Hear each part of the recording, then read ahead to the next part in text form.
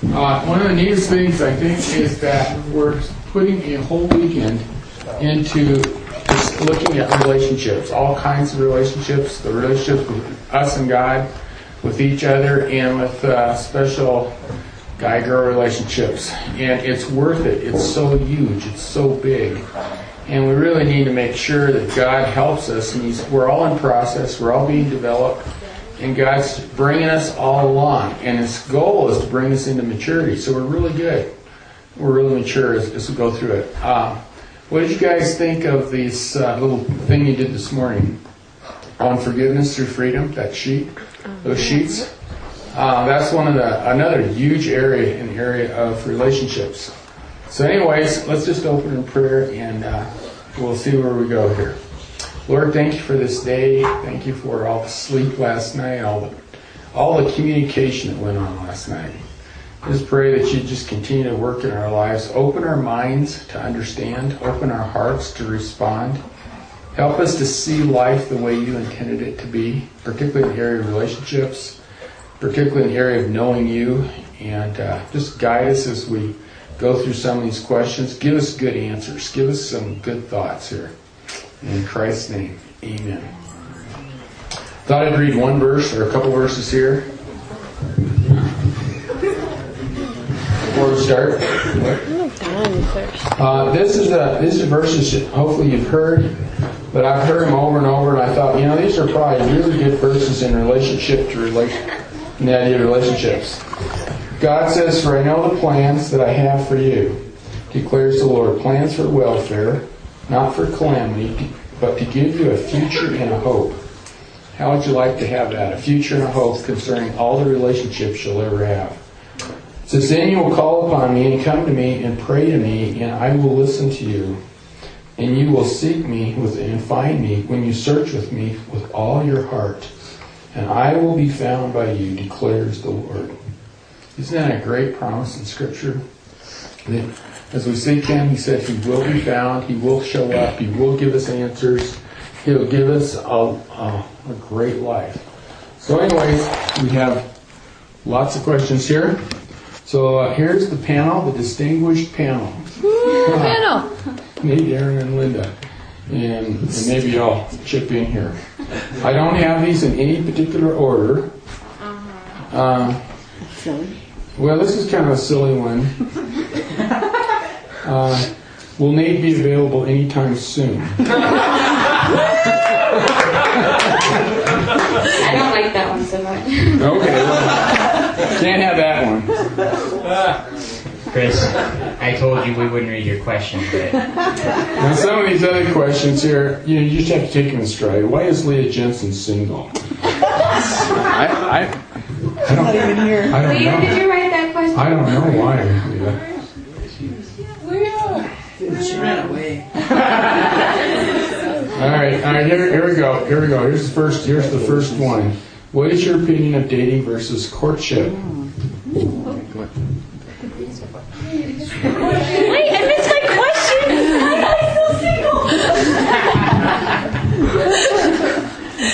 It's because you're not married. It's because you're a freshman. I told you. Alright. By the time you're a junior.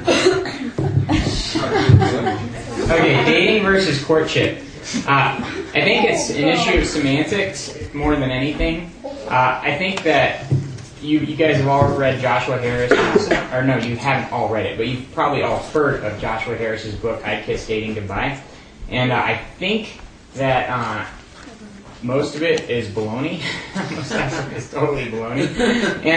But I think that he had some good intentions in writing it, and I think that it boils down to semantics. I think what he's trying to say in that, which I would agree with, is that casual dating for no other reason than dating is stupid. Like, if I really don't intend to invest my life in this person, to treat them in a way that would glorify God, to really serve them and to love them unconditionally, then I shouldn't, like, if I'm just dating just to date, if I'm just dating just to get something out of it, that's wrong. But, and I think that the idea behind courtship is what I call dating. Like, when me and Aaron dated, it was a year and a half before we got engaged, and it was a great year and a half.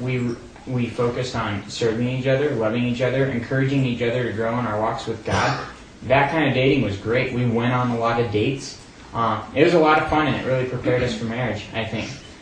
So I wouldn't say that dating in that sense is wrong. That's kind of like this courtship sense where it's really, doing the most you can to love that other person.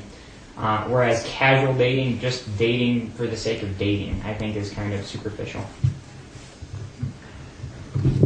Okay. How can one strive for purity but not become legalistic? Apparently in a guy-girl relationship. How can one strive for purity and not become legalistic, like make it a law? Okay? Hal? I think in anything that you do, you're supposed to do it all for the glory of God, right? And so in order to remain pure in your relationship, well, are you just trying to do legalistic things? Because the Bible talks about in Colossians 2:23 that every law that you set up for yourself basically has no value in keeping yourself from breaking those laws. So what you want to do is, in this relationship, do your most to glorify God in it. And that means remaining pure, because that is glorifying to God. So it's more of, I want to do this because I love God, not because I have to follow all these rules. Yeah. And also, you have your own standards. The Bible doesn't say anything like, when you're dating, you can never kiss. There's no verse that says something like that. But you know how you're going to fall, right? Each of you guys knows your own limits. And I think that as you have dating relationships, it's good to set up boundaries that are appropriate for you and that will protect you. I think that's very important, and that will help you glorify God and love each other unconditionally. And so I think that there can't be legalism in that. It has to be between you and God. There's a good verse here, if you want a good verse on it. Romans 13. It says, the night is almost gone, the day's at hand. Let us put aside the deeds of darkness and put on the armor of light. And he's really, talking to Christians here. It says, let us behave properly as in the day, not in carousing, drunkenness, not in sexual promiscuity and sensuality, not in strife and jealousy. And then it says, but put on the Lord Jesus Christ and make no provision for the flesh in regards to its lusts. I think that's a really smart thing to do. If it's like this guy who has, good illustration would be the guy who is an alcoholic and he puts 2 cans of beer in his car and says, I'm just there to test myself to see if I can withstand not drinking. Well, it's not really trusting your flesh. It's trusting your flesh to make the wrong move. Just make no provision so that the flesh can't rule when you're weak. If you are having a relationship with someone of the opposite sex and you go in somebody's bedroom and say, hey, let's lay down and take a nap together, that's really making provision for the flesh. You might say, we're never going to do anything, but you're setting it up. You're setting the environment. And then it's easy to fall into that. So anyways, there's some good verses. While we're there, see now legalism is making rules for yourself. There are certain attitudes though, and one of the attitudes should be, if you're a Christian, do I not only want to glorify God, do I want to please God in my behavior and what I'm doing? And also, can I have the right kinds of attitudes? And there's a great statement by Jesus. Remember on the night he was being betrayed, he said that his disciples all were sleeping. Now that's something of the flesh, almost sleeping. And he said, the spirit is willing, but the flesh is weak. How many of you can say amen to that? Amen. Yeah. It is weak. Well, don't just trust your weak flesh. I mean, set yourself in a position where you can win and you can pray about it. Okay. Another good verse for that is Galatians 5:16, which says, live by the Spirit and you will not gratify the desires of the sinful nature. So basically, putting Christ on the throne is the way to remain pure. Gosh, it's like a piece of probably blow apart here. Anyways, the other thing Let's go to the next question. Next question. How do you tell a person when they are hurting you without getting in an argument about it?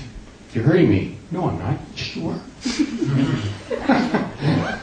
How do you talk without stimulating an immediate argument?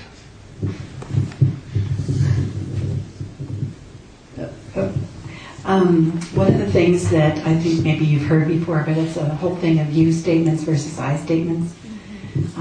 It's important to say, not that you hurt me, but this is how I feel when you do this.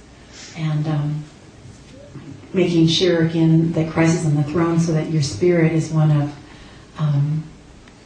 not of attack and antagonism, but love and a desire to make the relationship work instead of throwing it away. But it's really important to maintain your own sense of personal value in this, so that you're not giving it away and saying, well, this person's probably, I've done something that's made this person do this to me. Just say, this is what I feel like when you do that, and I would ask you not to do that, please. And if they refuse to respond to that, then you just need to walk away. Do you have anything? Yeah, I think confrontation is a talent that you should each develop, and it will make your relationship strong, and it will make them last.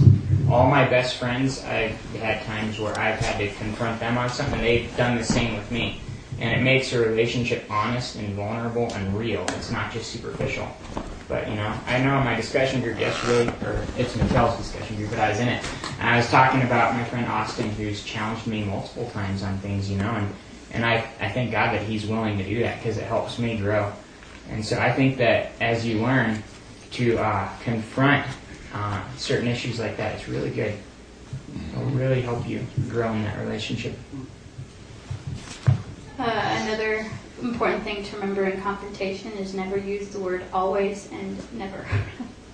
Because if you say something like, you always do this or you never do this, then that all immediately sets it up for a confrontation. So be careful of those little words that are deadly, I guess you could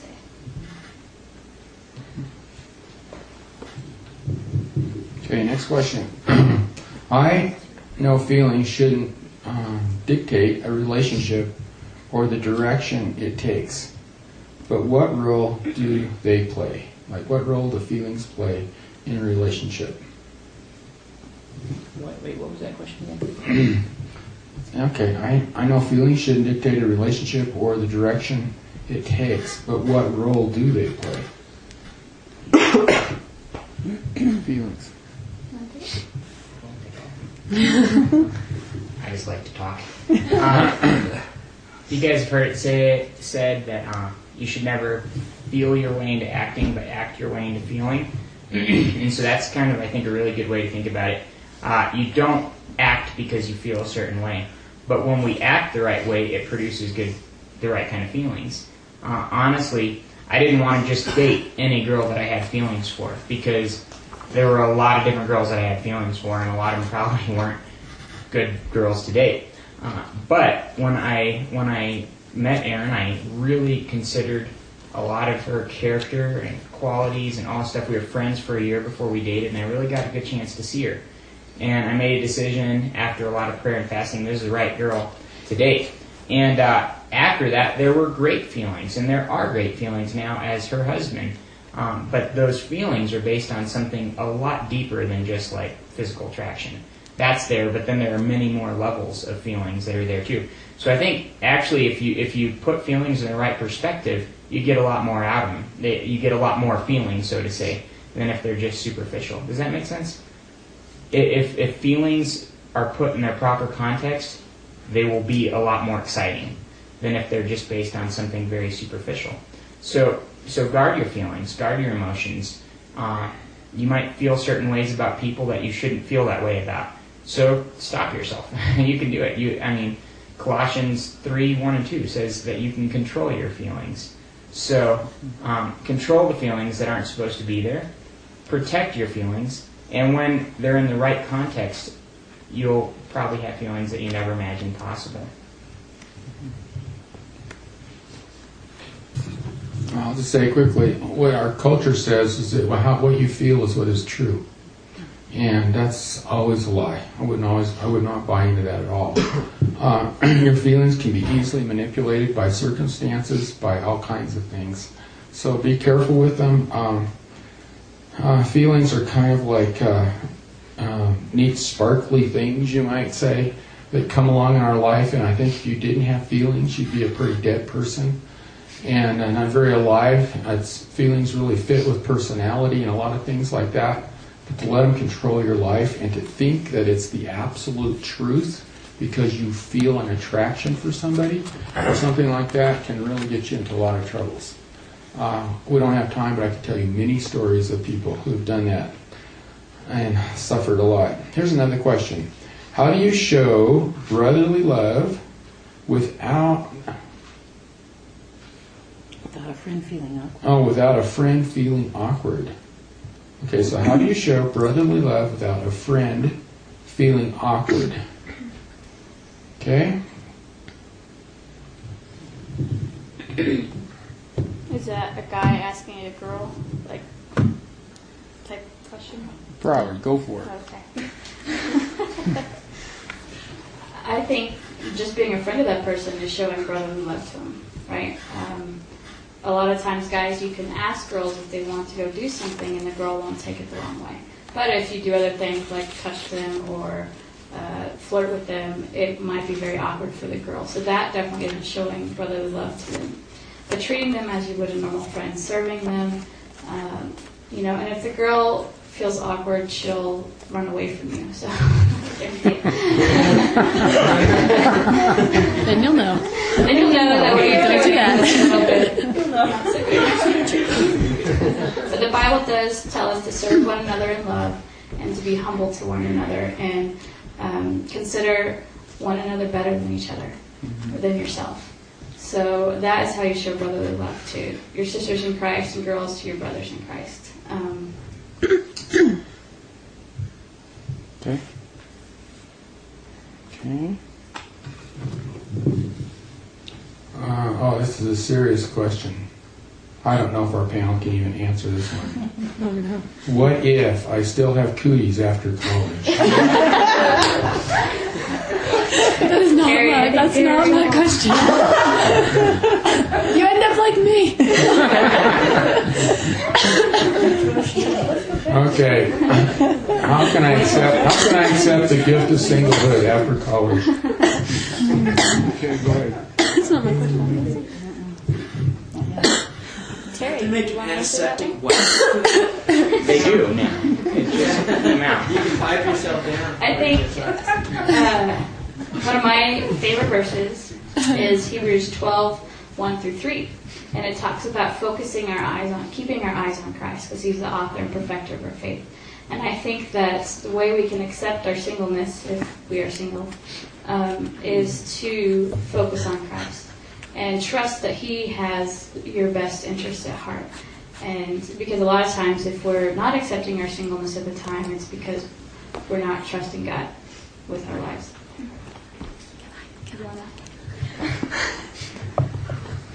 Aaron said I could participate. The question was, how do we accept the gift of singleness after college? Right? Okay, so I think in our minds, like, college is like a deadline.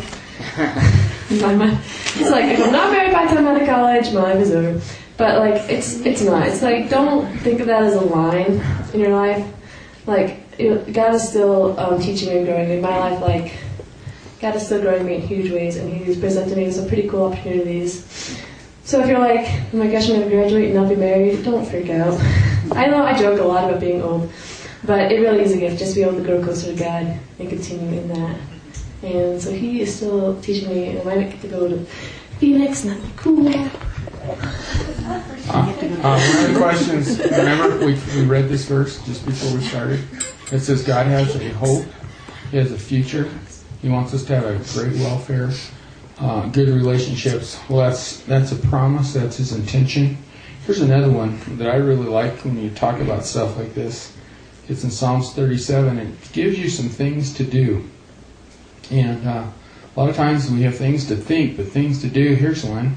It says, trust in the Lord for even that, and do good. Dwell on the land and cultivate faithfulness. Delight yourself in the Lord, and He will give you the desires of your heart. And there's a period after that statement. In other words, it's a promise. I would really, really take in your prayer life, go back to some of these promises and say, Lord, you're first in my life. Guide me, direct the desires of my heart. Give me the desires of my, show me what my desires are. Then it says afterward, next verse, commit your way to the Lord, trust also in Him, and He will do it. And there's another period. It's a promise that He will show up. And I think if we're sincere and serious about this, and ask Christ to, we've given our life to Him, it's not like, well, He's going to do everything He can to just fulfill our life. So I would really go back to the Scripture and trust with it, and see if those cooties might leave. Maybe might be replaced.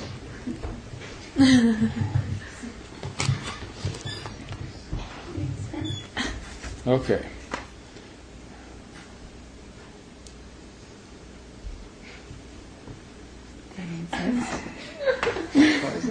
It's not very good. Handwriting or question? Okay, here we go. How is it possible to have the right kind of agape love with non-Christians? Okay, people that are not Christians yet, or maybe never will be. How can you have agape love? How is it possible? Okay? Ooh, that's the whole point of agape love, is it's not conditional upon anything, and whether somebody believes the same as I do, whether they act the same as I do. See, I can have agape love for my worst enemy. You know what I mean? And that's what God calls to. That's what's so significant about Christ, is I can't do that in my own strength, but God in me can do that. So I think you can have agape love for anyone.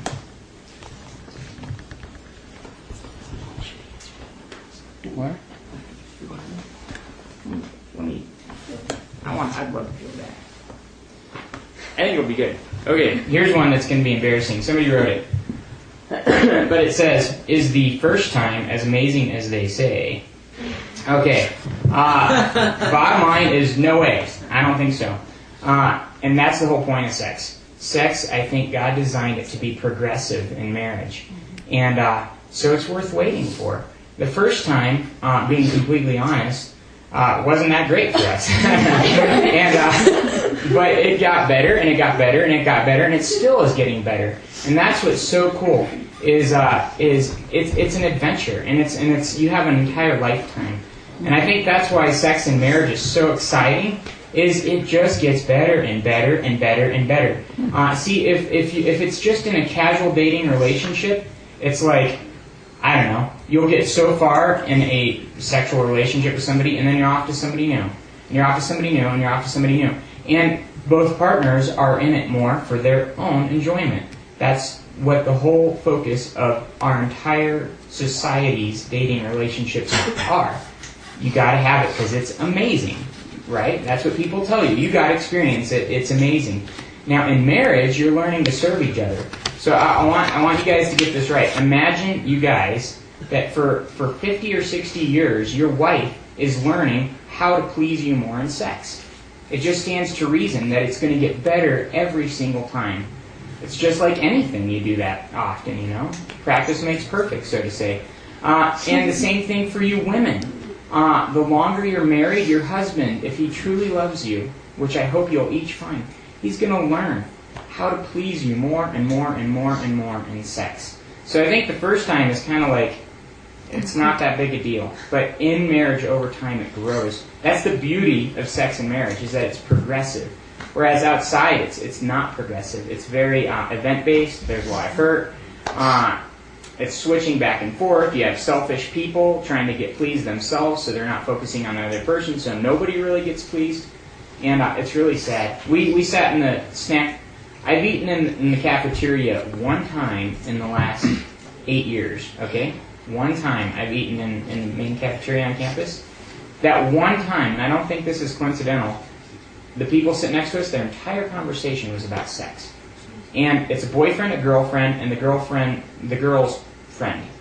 And the girl's talking to her friend about how poorly her boyfriend performed in sex for like 45 minutes. He can't do anything, blah, blah, blah. And this guy is just sitting there. Was he there? He was right there. He's just like staring at the plate. My heart was just breaking for this kid, you know? I'm like, she has this horrible impression of sex. He has this horrible impression of sex. The other girl has this horrible impression of sex. Anybody that happens to be hearing them has this horrible impression of sex. This is sad. That's not how God designed it. That's what happens when we try to do it our way. God designed this to be awesome, exciting, exhilarating. But it doesn't just happen overnight. And that's another thing I'd say. When you do get married, don't expect it to be 100% right off the bat. It's awesome. You get to work at this for the rest of your lives, and it's exciting stuff. I was going to say real quickly, Lynn and I worked with a really neat Christian woman in Michigan years and years ago who was the fraternity slut in college. She went to bed with every Tom, Dick, and Harry she could, and she was a beautiful woman. And then she became a Christian. And then she found the man she wanted to marry. And we knew him too, and they worked right up the road from us.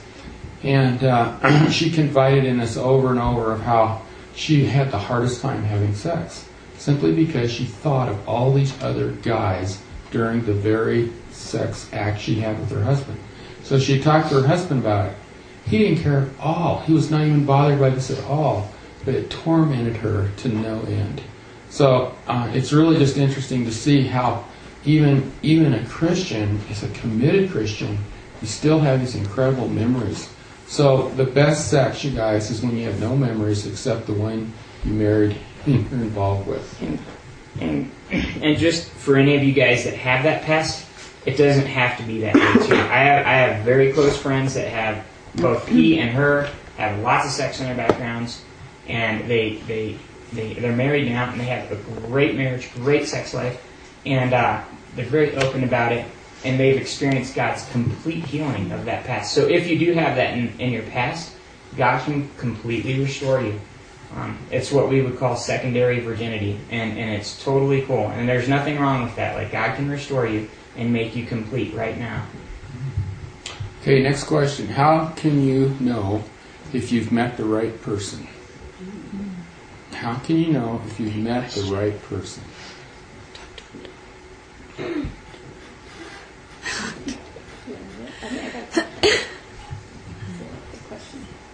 I mean, the second you saw me, you know, right? That's right. It was love at first sight to Nate and I. Well.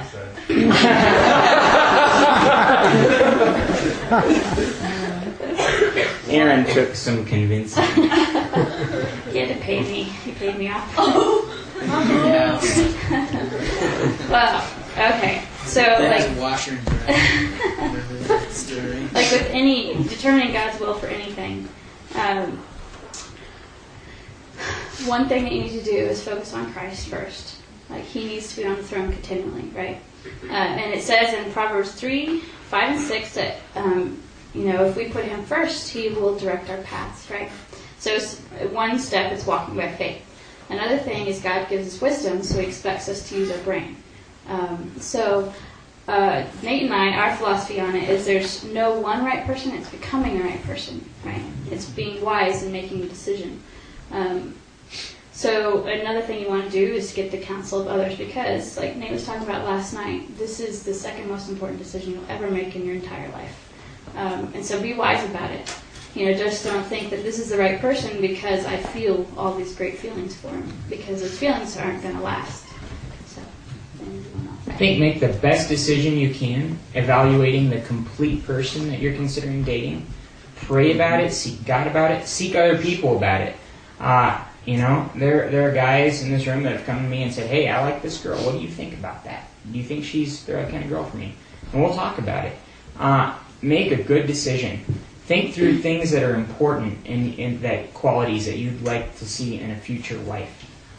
For me, I know that I'm very analytical. I knew that if I married a woman that was like 90% emotional, it would be hell. You know what I mean? I would just about die because I cannot. I've had friends like that before, and we argued all the time because we couldn't see eye to eye. So that was the thing that was important for me. I found that was, Aaron was really stable emotionally, and that was to me a very high importance. Not to say that all you girls have to be that way, because some guys are a lot different than me. But so what I'm saying is look for things that you know are important for you. But remember, the majority is becoming the right person. Have that attitude. Anyone you end up marrying, it's not like, I hope I married the right person so that we don't get a divorce. That's the wrong thing to think. It's like, I'm marrying this person and it's going to work. We're going to do whatever it takes to make it work. And so think more along the lines of becoming the right person than finding the right person. Okay, next question here. How can I get one of these relationships? Mail order brides. Mail order brides. I think honestly, that's a good question. I would pray. I seriously go back to God and pray. Just keep praying and keep it before God in prayer. And ask God to bring you a godly person to marry. I think when you think of Linda and I, when I think of our marriage and what I think is the foundational best part of it, it's who's on the throne. Seriously, if I have love, joy, peace, patience, and kindness, goodness, and self-discipline coming out of my life because of what Christ is doing, what the Holy Spirit's doing, and she has the same, it goes a long, long, long way to solving problems and to being a team. So I would just pray. I mean, that's my answer. What would you guys say? Here, I got this great verse. Jesus said in Matthew 7:7 through 11, it says, "Ask and it will be given to you, seek and you will find, knock and it will be opened to you. For everyone who asks receives, and he who seeks finds, and to him who knocks it will be opened. Or what man is there among you who, if his son asks for bread, will give him a stone? Or if he asks for fish, will give him a serpent? If you then, being evil," as human beings, we're not good like God is, "if you then, being evil, know how to give good gifts to your children, how much more will your Father who is in heaven give good things to those who ask him?" So God has a good mate for you. One that's better than you could ever pick for yourself. A friend of mine put it this way. He goes, it's funny, you look at countries where they have arranged marriages, and they have like 0 divorce rates. And you look at our country where we get to pick because we're so intelligent, and it's like half of the marriages fail. So he said, I came to the conclusion I want God to arrange my marriage. He's my father. He knows what's best for me, so I'm just going to let him arrange it for me. And that was a cool concept. Let God arrange your marriage. And he will. And in James it says that he is the giver of all good gifts.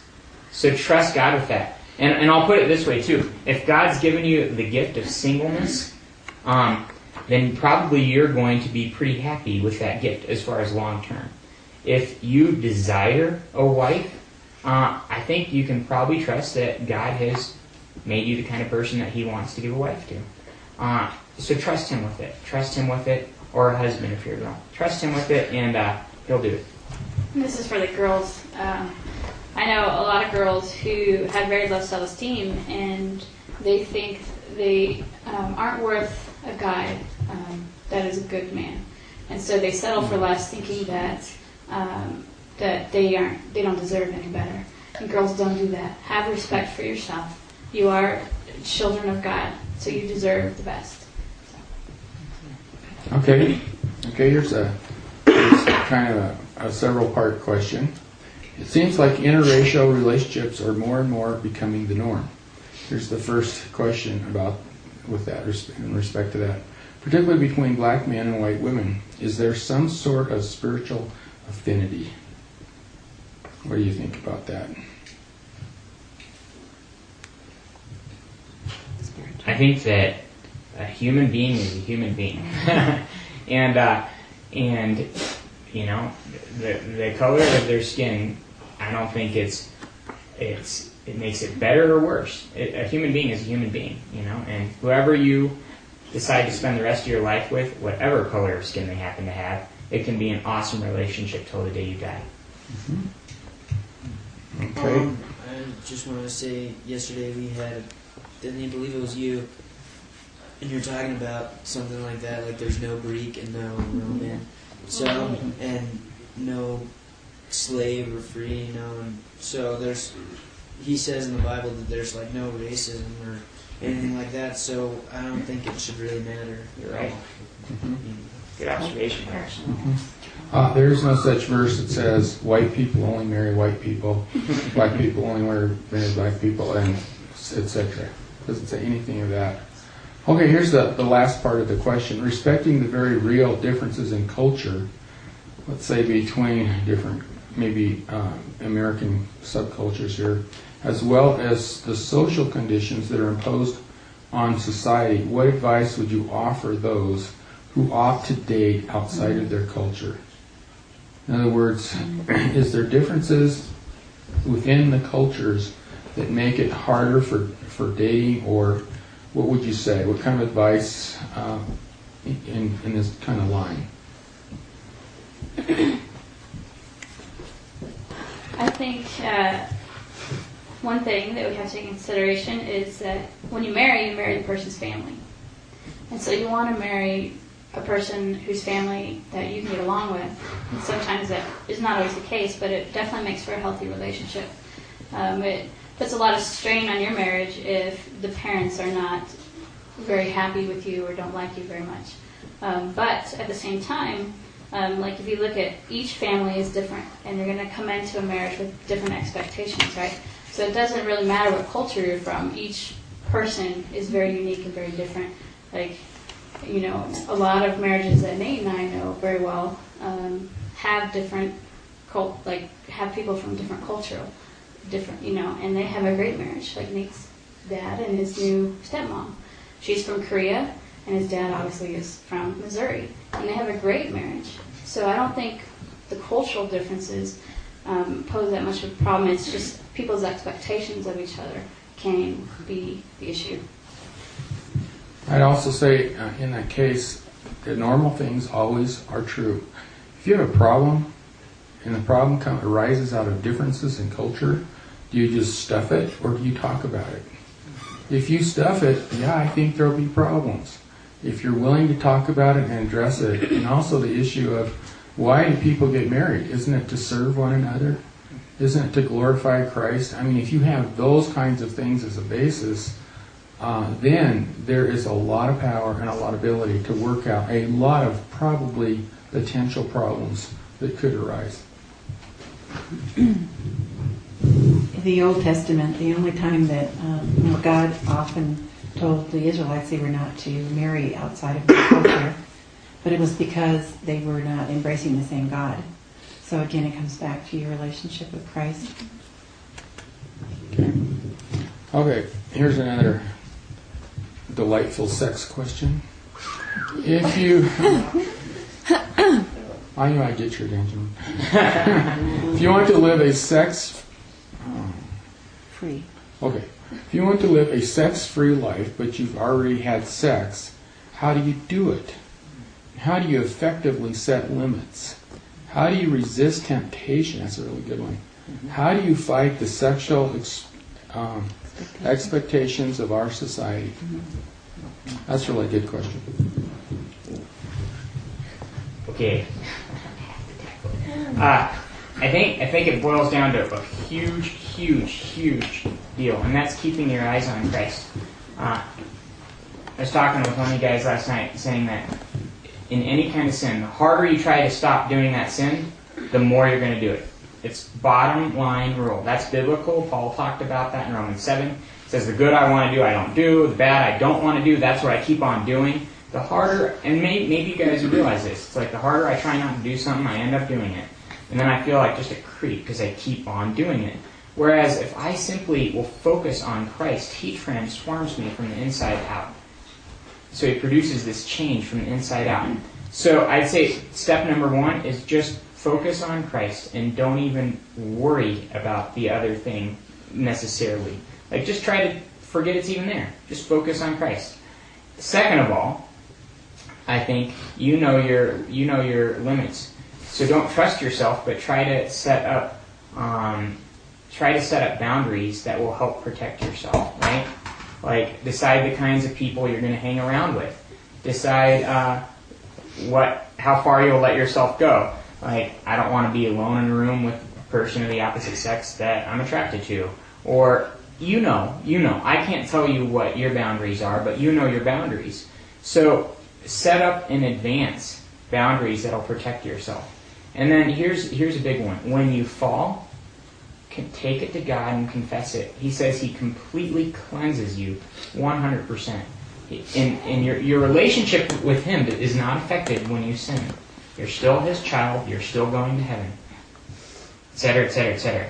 But when you do sin, you can confess that to Christ, and instantly you're cleansed of all unrighteousness. So set up boundaries, confess when you fall, but ultimately and mainly just keep your eyes on Christ. And I think He'll start to change you from the inside out. And if you have had sex before, no matter how many times, and you want to, and now you're saying, I want to live until I get married, waiting for my future spouse, I'd say go for it. It's great.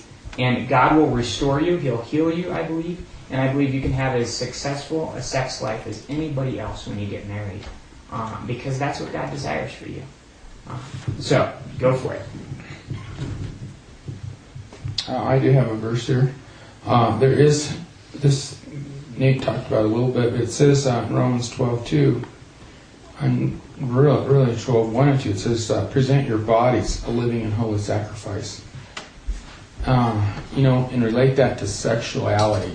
Relate your sexualness, your body, to God. Commit it to God.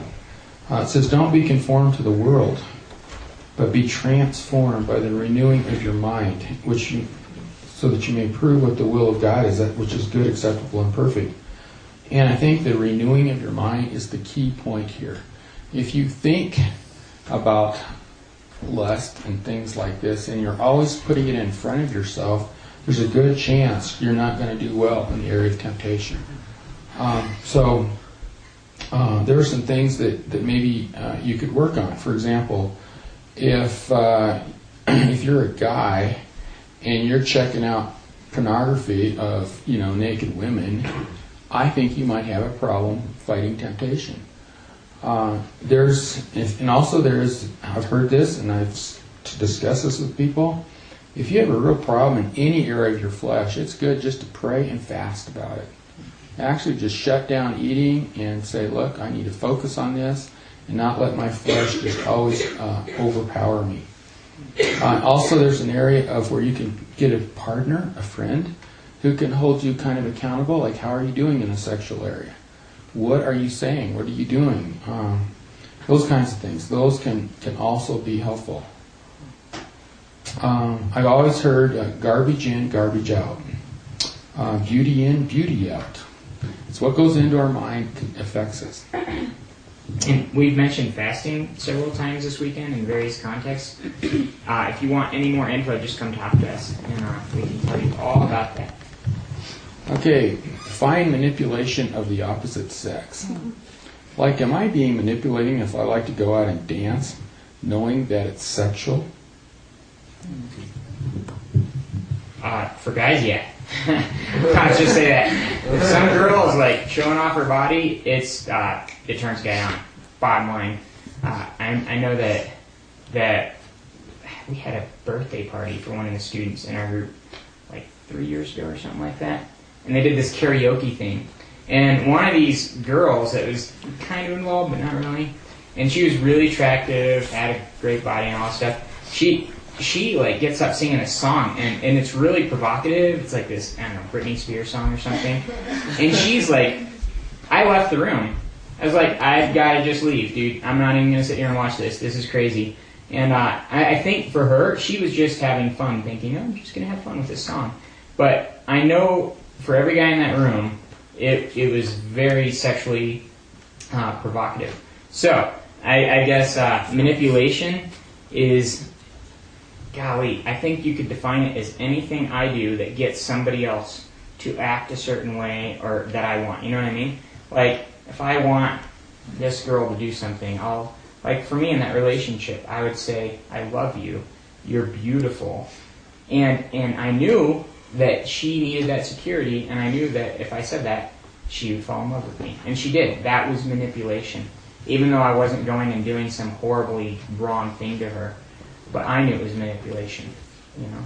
Whereas to Erin, it's not manipulation. We're in this relationship. When I tell her those things, it's constructive. It builds her up. So I think that manipulation, there's a fine line, and you kind of know what it is. Does that make sense? And for you girls, it's more than you think. It's guys' imaginations. I've never met a woman that understands how guys think. And for guys, I mean, you hear all the stats, and I hope these aren't about most Christian guys, but they say guys think about sex like every 30 seconds or something ridiculous like that. I don't think it's that bad, but any attractive girl walks in the room, the guys noticed her. Any girl wears some revealing clothing, the guys notice it. It's just like, so protect the guys around you. And basically, if you're wearing provocative clothing, it is manipulative. I don't want to be legalistic. Like, you have to have freedom. But for yourself, think of it this way. Do you want a guy mentally undressing you? And that's like a real deal. I know I had to share that. There was this one girl that, it was kind of weird. Anyway, I won't get into details. But I had to tell her once, guys will mentally undress you when you dress like that. And I said, I'm not going to tell you how to dress, but are you comfortable with that? Are you comfortable with guys, like, thinking that way about you? And she said, no, definitely not. So, it's just how guys are built, I think. I heard this funny show just for people that like to dress up like that. There's this quote from Dave Chappelle. It's appropriate. He says that he goes up to this girl, you know, and like she's dressed up like a slut, and he's talking to her, and she's like, oh, just because I dress like a slut doesn't mean I am one. And he's like, that's retarded. That's like me dressing up like a cop and somebody's harassing you, and you run up and you ask me, hey, some guy's harassing me, can you save me? And I just say, hey, just because I dress like a cop doesn't mean I am one. I like that quote. That reminds me of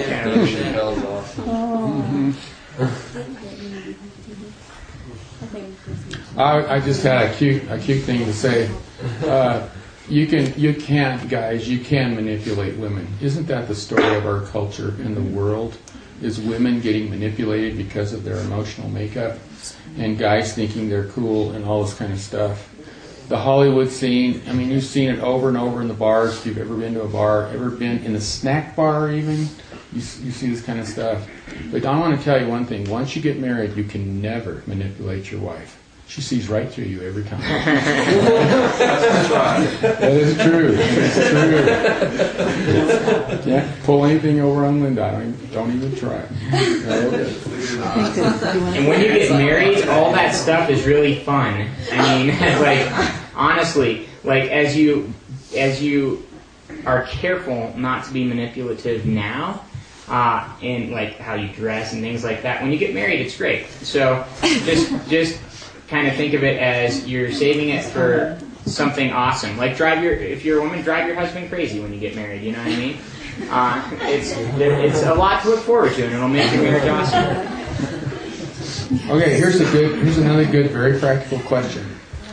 How far is too far? Okay, here you go. How far is too far in a dating relationship?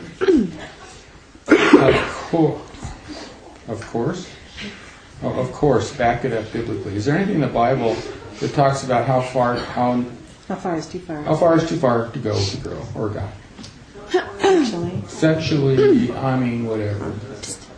Okay? I have a really good analogy for it before we back it up biblically.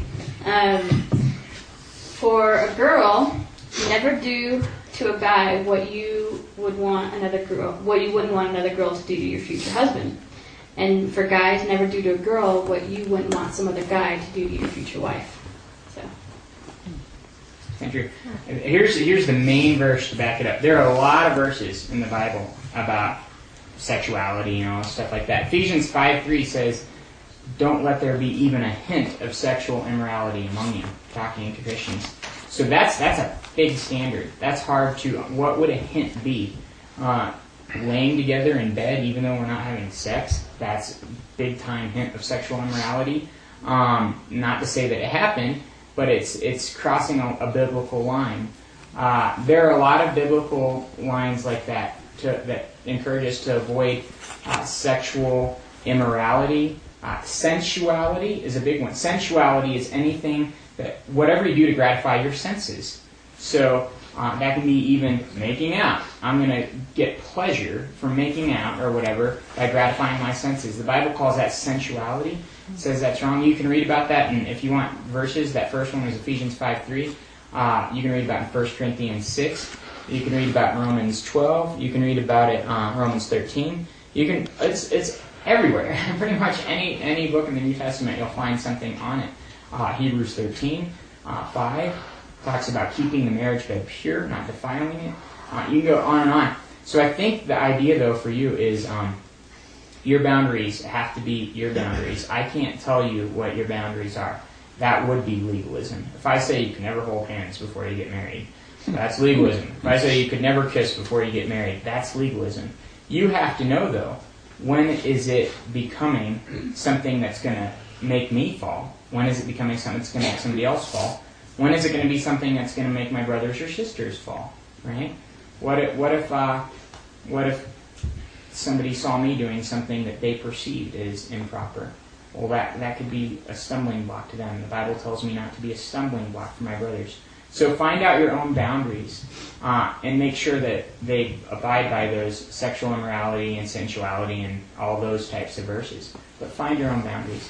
And I think that there are definite too fars. God definitely designed us not to have sex before marriage because He said that that's the way that it's most exciting and awesome for us is if we wait. And I think in line with that, don't do things that are reserved for sex, like undressing each other and heavy petting, like grabbing and I don't know. You guys know what, I think we all know in our mind what too far is. And just think of it this way, like whenever I choose to go too far, knowing it's too far, I'm consciously choosing to hurt my future husband or my future wife.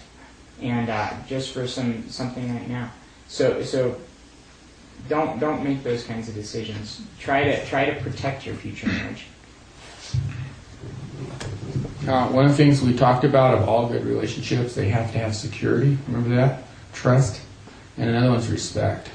One of the things that you often hear of is when somebody goes too far, there is the disrespect head that just rises up.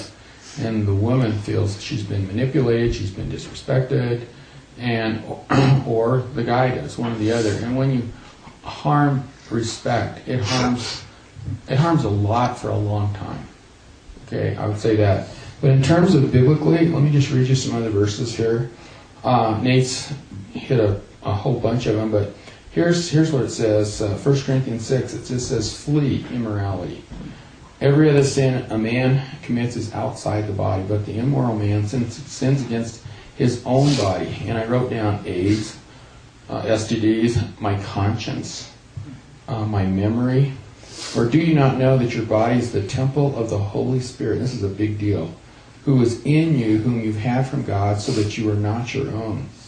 In other words, your body belongs to God, not necessarily to you. He's given you the right to be the steward of it. To run it. Then it goes on and says, for you've been bought with the price, and that was the price of Christ's blood. Therefore glorify God in your body. And it just takes some thinking and some meditating. How do I glorify God in my body? I wrote down sexually, the sexual area, but how about exercise? How about eating the right food? How about what I drink? How do I dress? I mean, all these things that affect the body should be glorifying to Him. And then there is this one verse, and this is about a too far verse. It says, now concerning the things which you wrote, it is good for a man not to touch a woman. First time I read that, I'm like, geez, you can't even touch her. I mean, you can't even, don't even touch her, don't hold her hands. Okay, is that what that means? But in the Greek it means not to stir up a woman's passions. Okay, so what stirs up a woman's passions? And you might be able to get away with a kiss or two, but if you start fondling her breasts, boy, her passions are going to go through the roof. Those are things, guys, that we're responsible for. And God's going to hold us accountable for. So be careful. And what that does, it creates disrespect, or it hurts the security that a woman really needs in a relationship. And if she feels she's being used, you guys, it's not the way to go about it. That's how the world does it. All these things, and I got to tell you this. A lot of people I've talked to said, Russ, I've got to try this woman out before I marry her. Marriage is so bad these days. At least 50% get divorced. So I'm going to shack up and live with this girl, and we're just going to have sex and everything. I'm going to try her out, and she can try me out. And then we will find out if we're really meant for each other. Talk about manipulation. Talk about being lied to. When you get married, let's say you've never had sex, and you get married, and you wonder, well, can I do it? Can I really be married? Can I be healthy? Can my wife be healthy? We've never tried each other out. I just want to say, she will be your best teacher. Women, he will be your best teacher. It's so pure. The purity issue is so unbelievably right and good. And you will probably, believe this or not, you'll probably have a far maximum sex life than anybody that's tried people out before. It's so the way God has made it. So anyways, I want to just say that there is a verse, and it's a big responsibility for us guys. We're the initiators, that's how God made us. And women are responders in much more of that sense. And so if we initiate something that propels a woman forward when really she shouldn't be doing that, we're going to have to answer someday to God, I think, on those things. And also come back and hurt us. So hopefully that, you want? Yeah, more. Also, the more physical you are in a dating relationship, the less you're going to communicate, the less you're going to know this person well, because that is what your whole relationship will be based around, and not around who that person really is. I think that is why God told us to wait for sex till marriage, because it forces you to have a foundation of communication, of understanding, of all these quality things. And marriage requires those things. And a lot of people, it's just sex, and they get married, and they're like, we don't even know how to talk. I don't even know what she likes. We don't even know how to resolve conflict. I know so many couples that they have a conflict, all they do is go have sex. Like, they're not married yet. Well, then they get married, they don't have an idea how to resolve conflict. So see, I think God's designed this courtship or dating period of time to learn those marriage fundamentals without the distraction of the physical, so that in marriage, the physical can be awesome. It's not just like, well, we had a fight, so let's go make up. That's a cheap, marriage. I mean, sex is supposed to be way better than that. And as far as cohabitation, I want to hit this. A lot of people say we want to live together because so many people are getting divorced, and I think the statistics are that only 15 or 16 people that live together first end up getting married. So even if you just get married right off the bat, your chances are 50-50. If you cohabitate, your chances are 15% of being able to live with this person for the rest of your life.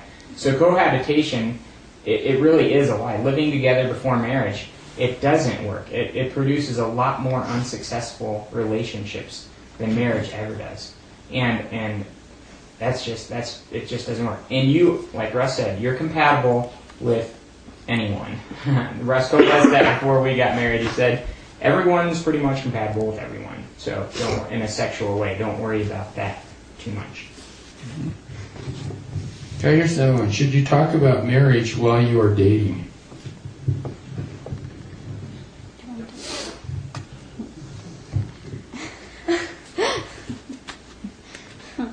Well, once again, this is where you need to be wise. I don't think when you first start dating, it would be a very wise thing to start talking about marriage. I think that should be the ultimate goal. Like, you don't want to just date to date, but whoever you date, you're going to end up marrying. So one thing you need to do is, guys, when you start going in that direction for a girl, that's like pretty exciting, and then that's all they can think about, and they've already got their wedding planned. So that's why you got to be very careful and set boundaries and be like, we need to establish our relationship. So that way, if it does come like 6 months down the road where we find out there's some big red flags in this relationship and we need to break up. That way my heart isn't so set on getting married that it's like even more destroyed than it should be. So I think that when the time comes to talk about marriage, it needs to be at a time that's most wise. So Nate and I didn't start talking about marriage until what? We made a decision. Yeah, we made a decision that the M word wouldn't come up until about a year into our dating relationship. 6 months, I think. 6 months to a year. We said, but we didn't talk about it. Yeah. Because we were more concerned with getting to know one another and learning how to communicate and learning how to think wisely and think logically. So. Okay. I knew a Christian couple, and this guy was an older guy. He was like about 30. And he found the woman of his dreams, and she was a really neat person, everything, and he was dating her. And he'd come to me and say, Russ, I just got to marry her. I just got to marry her. Sooner the better. But she was going to go to grad school. So she told him one day, and I thought it was really mature of this woman. She said, I really like you. I love being with you, but don't ask me to marry you. It was her boundary. She's just laid it out. And it just about killed this guy. But you know what? They have the greatest marriage going. They have 4 kids today. Just the neatest thing possible. But she wasn't ready to get married, and she was mature enough to see it. So I'd be careful just to evaluate your own. Here's another wonderful question. Why is Jackie Jones a southpaw?